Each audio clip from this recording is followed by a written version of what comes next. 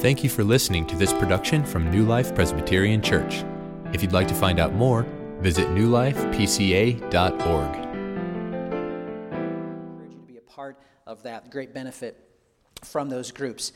And thinking about the benefit of marriage enrichment groups, I'm reminded of a story of a husband who said to his wife, when I get angry with you, you never fight back. How do you control your anger? And the wife responded by saying, well, I just clean the toilets. And the husband was a little confused and said, well, I don't really understand. How does that help? And she said, I use your toothbrush. Now, I don't understand how that wife kisses her husband after that. But it does raise a good question for us, doesn't it? What do you do with your anger? How do you handle your anger? Do you have an anger problem? And maybe even more telling, do the people around you think that you have an anger problem? Certainly you know someone that has an anger problem. Maybe you live with someone who has anger issues. I don't think I need to convince you this morning that we live in a world with a lot of anger. We see this anger with road rage. We see it with violence on our streets. But this anger is also in our homes, the way we interact with our spouses, with our children, and with our parents, and with our roommates. And often this can take the form of abuse, whether that anger comes in the form of physical abuse or verbal abuse. And if we're honest with ourselves, all of us to some degree are struggling with anger.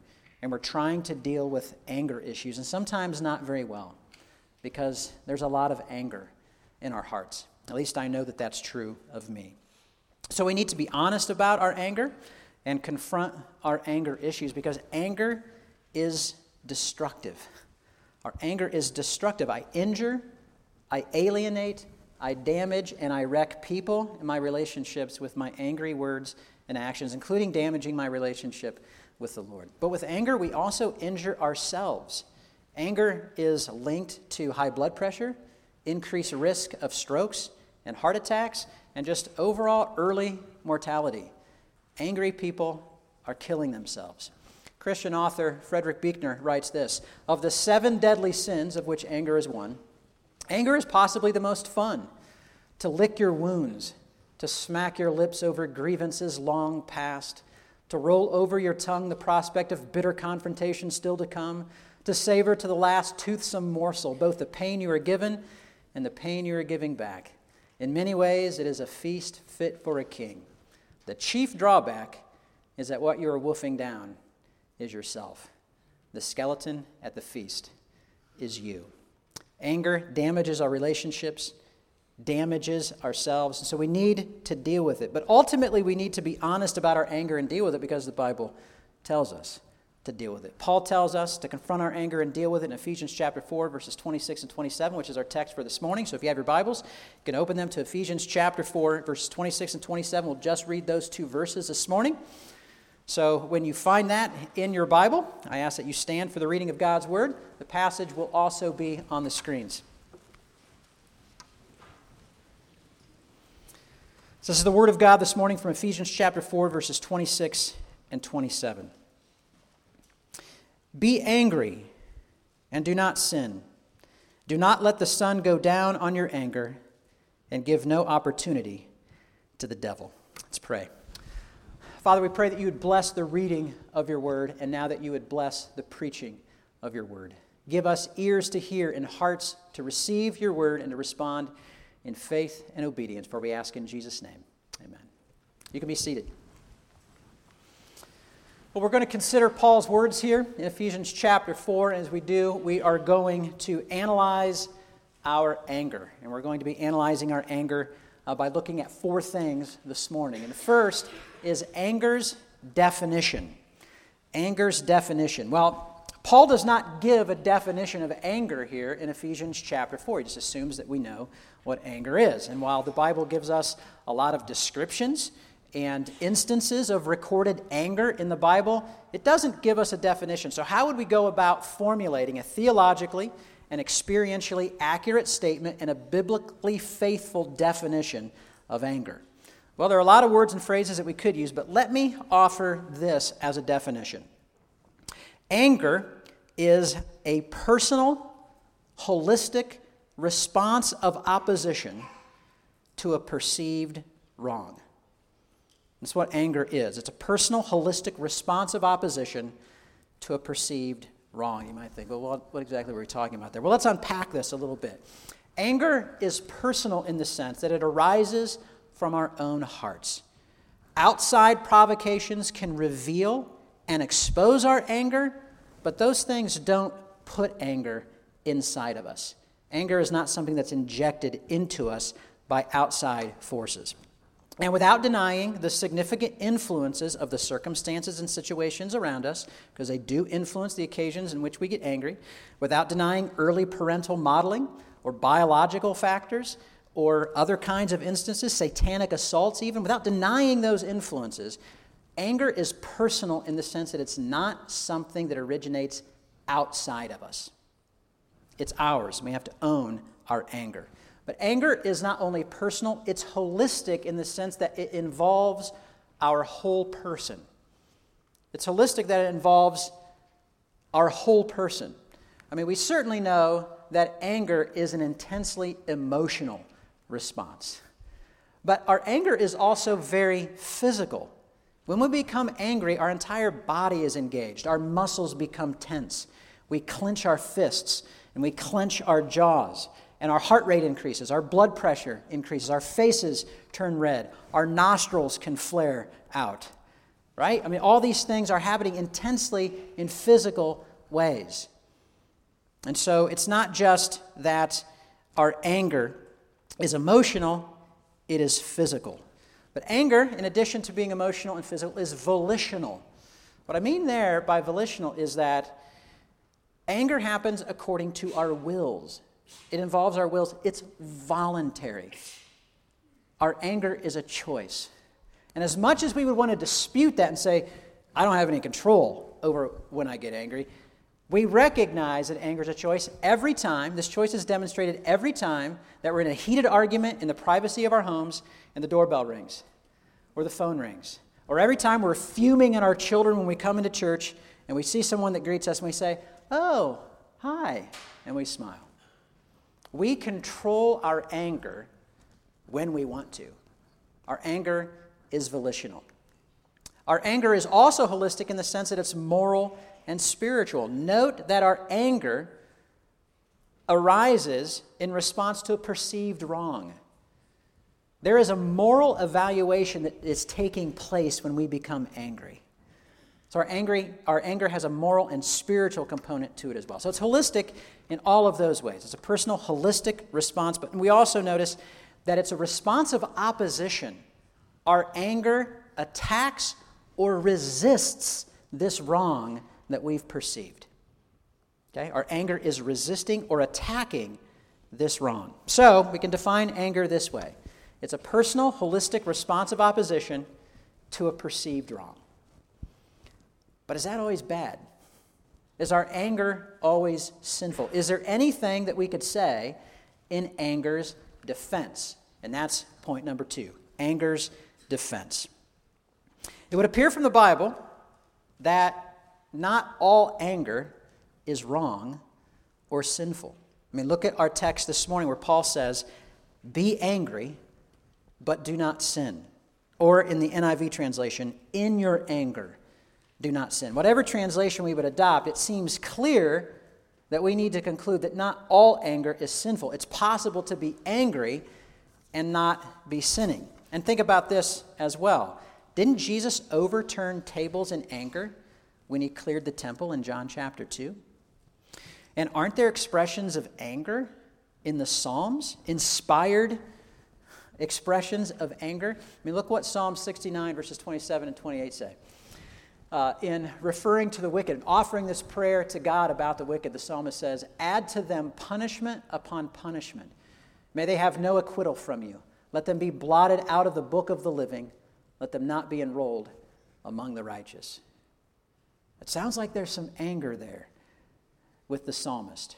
But in fact, most of the instances of anger recorded in Scripture are actually ascribed to God. God's anger is what's referenced most. Look in Deuteronomy chapter 29. This is in reference to the anticipated exile of the people when they break the covenant that's being laid out in the book of Deuteronomy. We read in verses 27 and 28, "Therefore the anger of the Lord was kindled against this land, bringing upon it all the curses written in this book. And the Lord uprooted them from their land in anger and fury and great wrath, and cast them into another land, as they are to this day." We see this in Revelation with the second coming of Jesus, how his work is connected to the wrath of God. It says when Jesus returns, from his mouth comes a sharp sword with which to strike down the nations, and he will rule them with a rod of iron. He will tread the winepress of the fury of the wrath of God Almighty. What are we supposed to do with these references to God's anger in the Bible? Well, we can start simply by recognizing the definition doesn't change. Divine anger is simply God's personal and holistic response of opposition to a perceived wrong. Now, of course, we have to bear in mind at the same time when we read passages like this that the Bible consistently tells us that God is slow to anger. But God is angry. He does have anger, and his anger is his opposition, his steady and perfect opposition to sin, to evil, and to wrongdoing in all of its forms. Now, of course, we also have to say this, that God's perception of wrong and sin is always perfectly accurate. His response is always holy and righteous, and he always pursues the proper end through his anger of reestablishing justice in the place of injustice, of righting wrongs. That's what God's anger aims for. I mean, after all, shouldn't we say that some things should be destroyed? And anger can sometimes serve as the fuel to destroy those things that ought to be overturned, like evil and wickedness, slavery and oppression. And so we see God's anger operative in that way.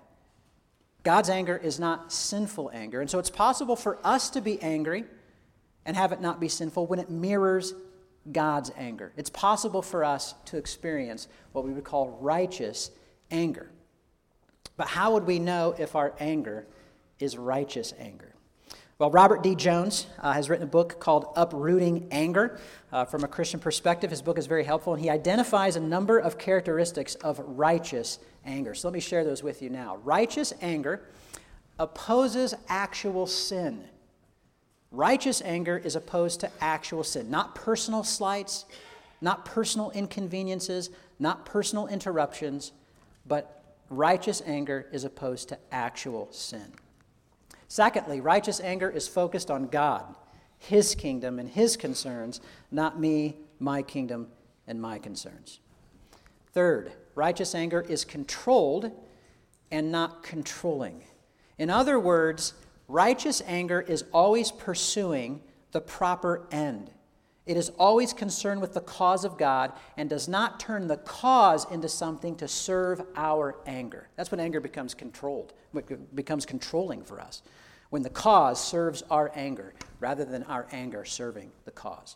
And of course, anger serves a good cause. Righteous anger's goal and cause that it seeks is justice, of righting wrongs, putting things the way they ought to be. So these are the four characteristics that will always accompany righteous anger.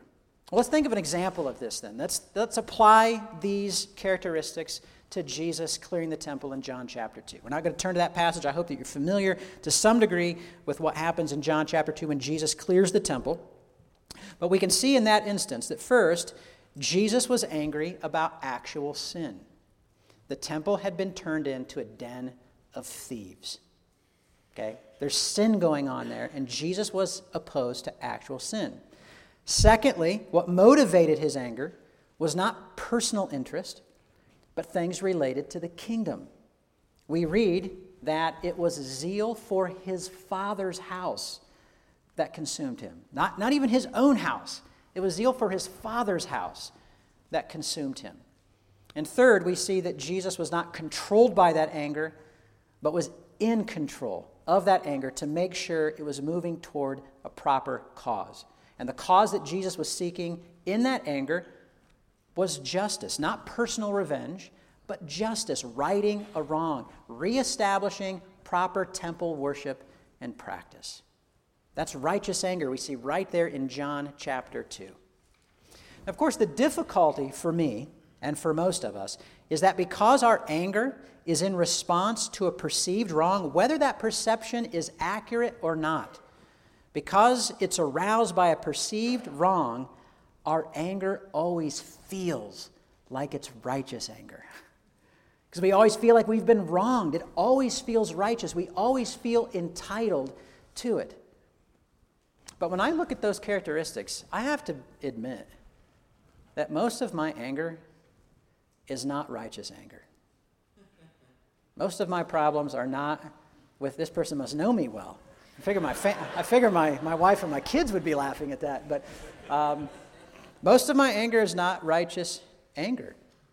It's sinful anger. And so Paul moves on to talk about anger's danger as well. So that's our third point, anger's danger, the sinfulness of anger.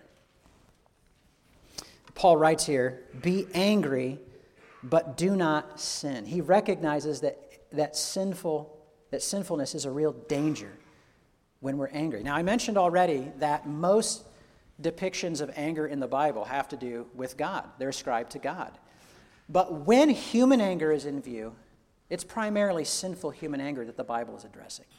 Very rarely do we see righteous human anger in the Bible because the Bible is primarily interested in confronting our sinful anger, the kind of anger that is said that we need to put to death in Colossians chapter 3, the kind of anger that is listed as a work of the flesh in Galatians chapter 5, the kind of anger that does not accomplish the righteousness of God in James chapter 1, the kind of anger that is consistently opposed to wisdom throughout the book of Proverbs. That's the kind of human anger that the Bible is consistently addressing. But how would we then identify anger in its sinfulness, its dangerous form?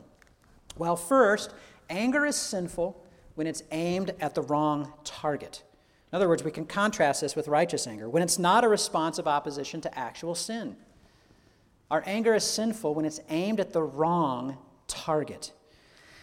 Now, it pains me to say these things, but drivers are not sinning when they're only going the speed limit.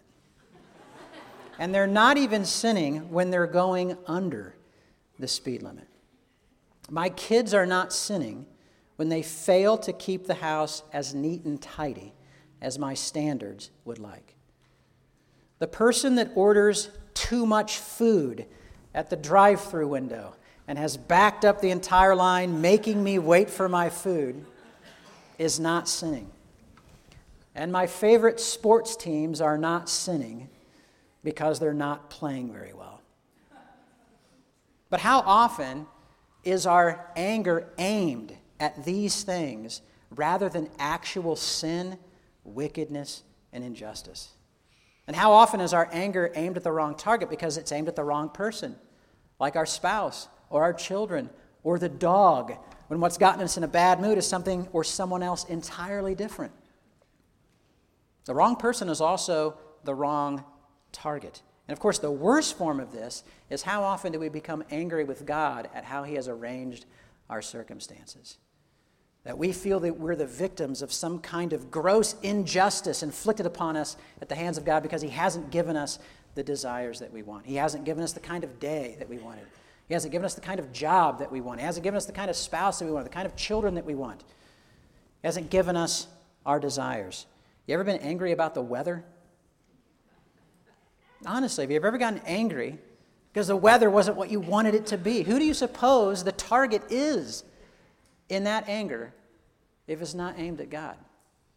So anger is sinful when it's aimed at the wrong target. But in many of these instances, my anger is sinful not only because it's aimed at the wrong target, but it's provoked for the wrong reasons. So anger is sinful when it's provoked for the wrong reason. In other words, it's all about me and my kingdom. I'm not focused on God and His kingdom. My anger is perverted because my perception of wrongs is perverted. The perceptions of wrongs committed against me are grossly and excessively inflated. The slightest kind of injustice, the slightest kind of insult, the slightest kind of interruption or inconvenience or indignity is perceived and regarded as a gross miscarriage of cosmic justice.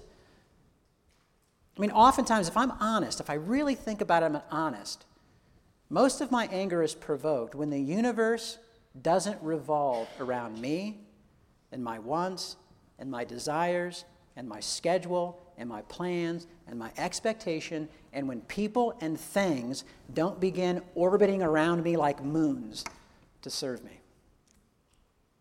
That's when I become angry. And this helps to explain why I can be angered by justice as easily as I can by injustice, if justice doesn't suit me, if justice inconveniences me. It also explains why my indignation is fueled by wrongs committed against me, and it's not fueled by wrongs committed against Jesus. Because it's provoked for the wrong reason. It's all about me and my world and my universe and my wants and my desires. Simply put, I think if we're honest with ourselves, we get angry because we don't get what we want when we want it. And you think, no, I think you're talking about toddlers. No, I think I'm talking about me. And I'm probably talking about you.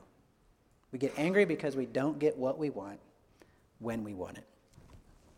But third, anger is also sinful when it's expressed in the wrong manner, when our anger controls us. For example, when we become angry too quickly, meaning we're irritable, we're easily annoyed, we're quick-tempered, so everyone around us is walking on eggshells. Note how different this is than God's anger, a God who is slow to anger. When we become easily annoyed, irritable, and quick-tempered. And of course, living with those kind of people makes everyone miserable, right? We make everyone miserable when we become angry too quickly. But we can also be angry in the wrong manner by being angry too much. Now, this doesn't mean too often. It means that our anger explodes, that we blow up in a rage with profanity-laced tirades, harsh words that are shouted at the top of our lungs, slammed doors, a string of broken items behind us. Don't think that people in this sanctuary don't explode with that kind of anger sometimes. Don't just assume that, well, we're Christians. No one has that kind of anger. We do struggle with that kind of anger at times. Some of us more than others. But we have those kinds of instances where we just lose control. Anger revealers who sometimes want some people, right? We're very skilled at who we want to see and hear our anger. We're skilled at hiding it, but sometimes we want certain people to see and hear how angry we are. And so we display it like that, and it's destructive.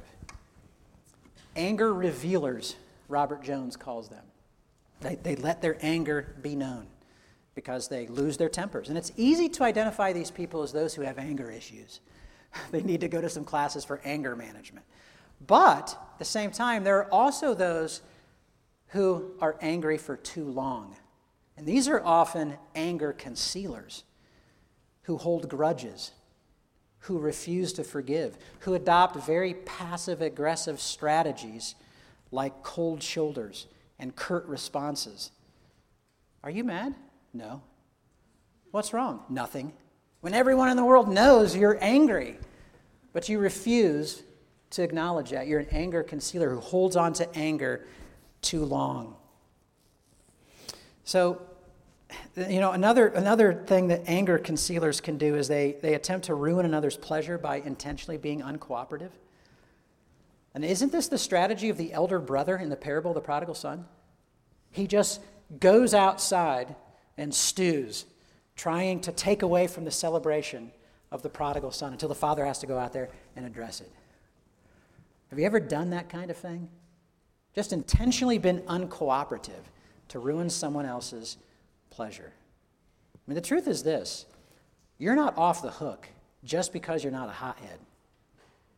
You may not blow up in your anger, but your anger simmers underneath the surface, and it's sinful, and it's destructive. And isn't it interesting that it's this kind of simmering anger that Paul is quick to address in Ephesians chapter 4. Don't let the sun go down on your anger. You have to deal with that. But finally, we can say also that anger is sinful when it's seeking the wrong end. Sinful anger is usually seeking personal revenge, not justice. Personal revenge. I want to make people pay. I want to injure people. I want to harm people. I want to hurt people for the perceived wrong that they've done to me in my anger.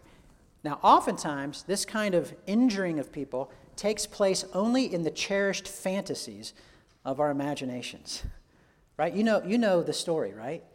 You imagine these scenarios in which you're getting back at the person. You actually don't take any active steps to get revenge. You just ponder it, and you think about it, and you fantasize about this revenge and injuring the person. Sometimes you do take active steps to injure and harm others, because that's what you're after. That's what sinful anger is after, personal revenge, not justice. And so it's not difficult for us to see the danger of our anger, is it? And it's not difficult to understand how destructive it is in our relationship with others, to ourselves, and in our relationship with God. And it's not difficult to understand how our anger gives an opportunity to the devil to do his destructive work in us and through us, to divide people, to separate them in their fellowship with God. It's not easy, it's not difficult for us to see that.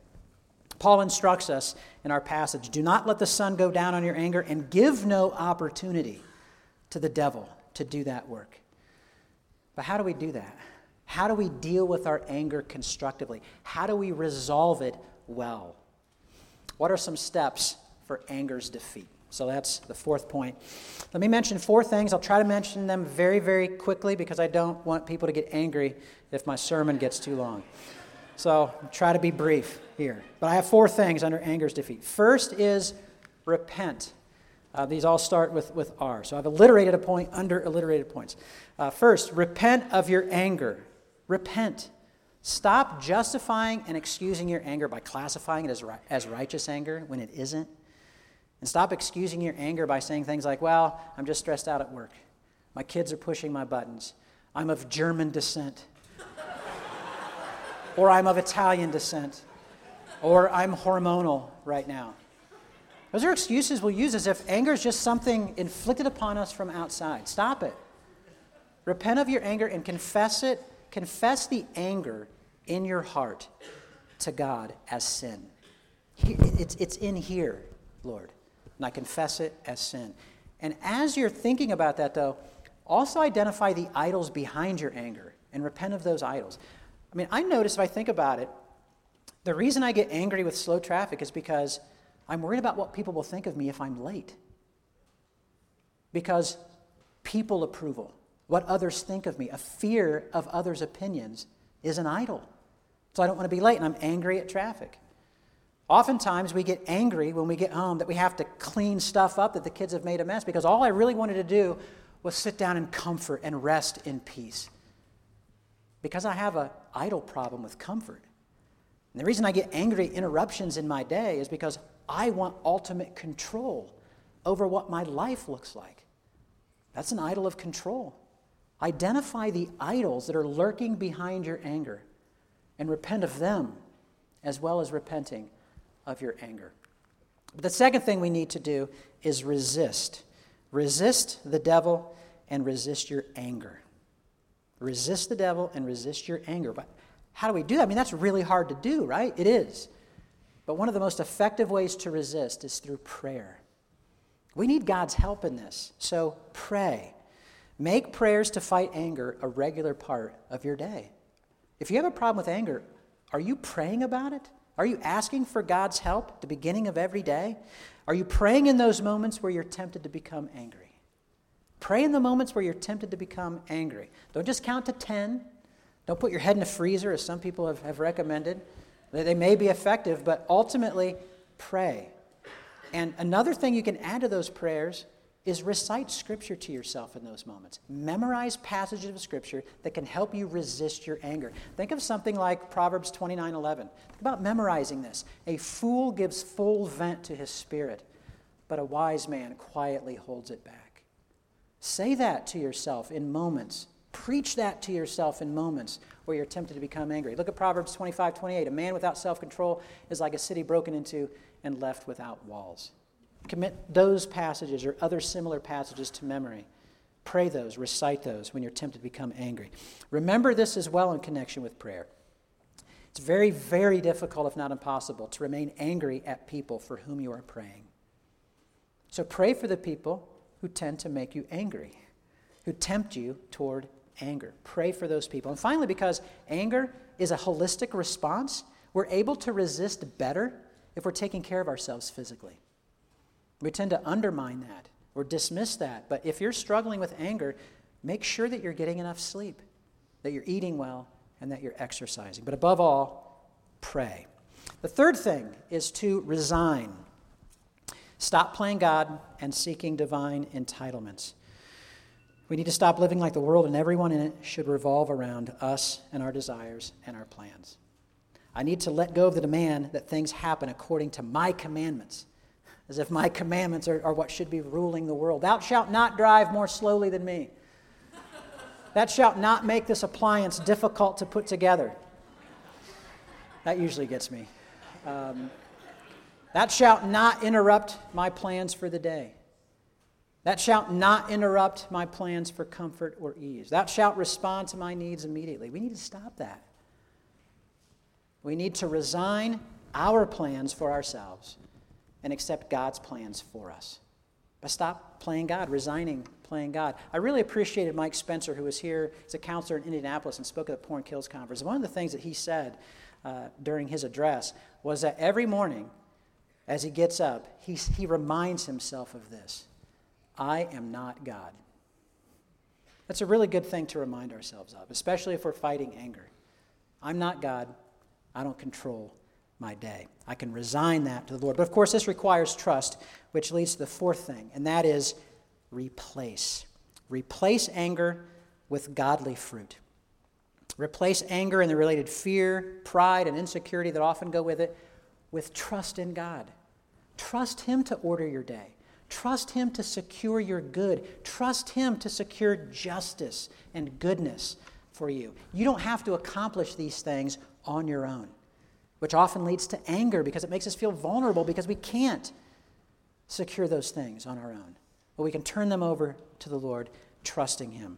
And in addition to replacing our anger with trust, we can also replace our anger with gratitude. Doesn't it seem almost impossible to be angry and grateful at the same time? So in those moments where you're tempted to be angry, be grateful that you have transportation. Be grateful that you have good roads to drive on. Be grateful that the Lord watches over you and protects you. Be grateful that you have gainful employment so that you can provide for your needs. Be grateful that you have children you have to clean up after.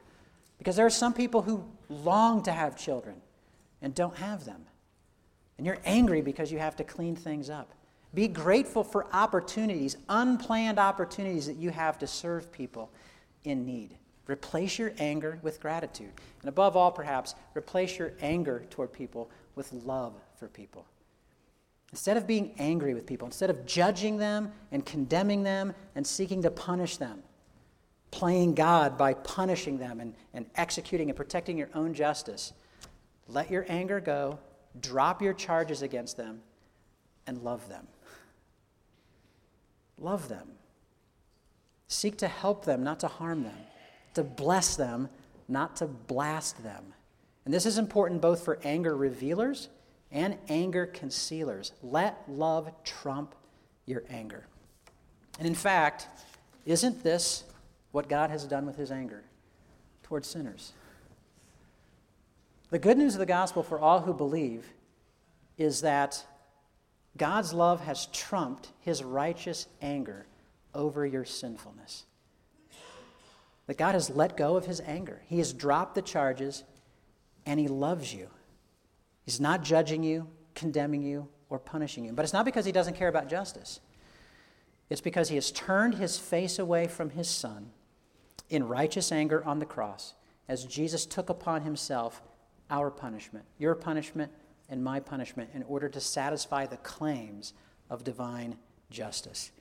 And it's ultimately by looking to the cross where we see God's anger poured out, where we see his anger emptied for our redemption out of his deep love for us, that our hearts learn to trust him, to secure our good, to establish us in mercy. It's by looking to the cross that we learn to trust God. It's by looking to the cross that our hearts are filled with gratitude. It's by looking to the cross that we're drawn to love God. And that gives us the freedom to set aside our anger toward others. And like God has done for us, we can choose to love them instead rather than seeking their destruction and our revenge. So we'll still face a lot of sin and evil in this world that ought to make us angry. And there's still a lot of things that won't go our way, that will tempt us to sinful anger. And it'll be very difficult to eradicate sinful anger. It's not just a matter of, well, I've got 4 easy steps there to get rid of my anger. It's not going to be easy. Listen to what Proverbs says. Whoever is slow to anger is better than the mighty, and he who rules his spirit than he who takes a city. We need supernatural help to defeat our anger, and that help comes from the cross, by looking to the cross. Charles Spurgeon sums all this up very, very well. He says, if we cannot control our tempers, what has grace done for us? We must not make natural infirmity an excuse for our sin, but we must fly to the cross and pray the Lord to crucify our tempers and renew us in gentleness and meekness after his own image. Let's pray that now. Lord, we acknowledge that our anger is sinful, and we lose control of it often. But Lord, we pray that you would bestow grace upon us, that we would not make natural infirmity an excuse, that we would not attempt to justify it, but we would confess our sinful anger to you, and that we would fly to the cross and learn to trust you and learn to be grateful to you for your grace and your mercy, that we would be able to extend that grace and mercy to others, and that we would learn to love you at the cross, and that you would renew in us gentleness and meekness after your image. We pray these things in Jesus' name. Amen.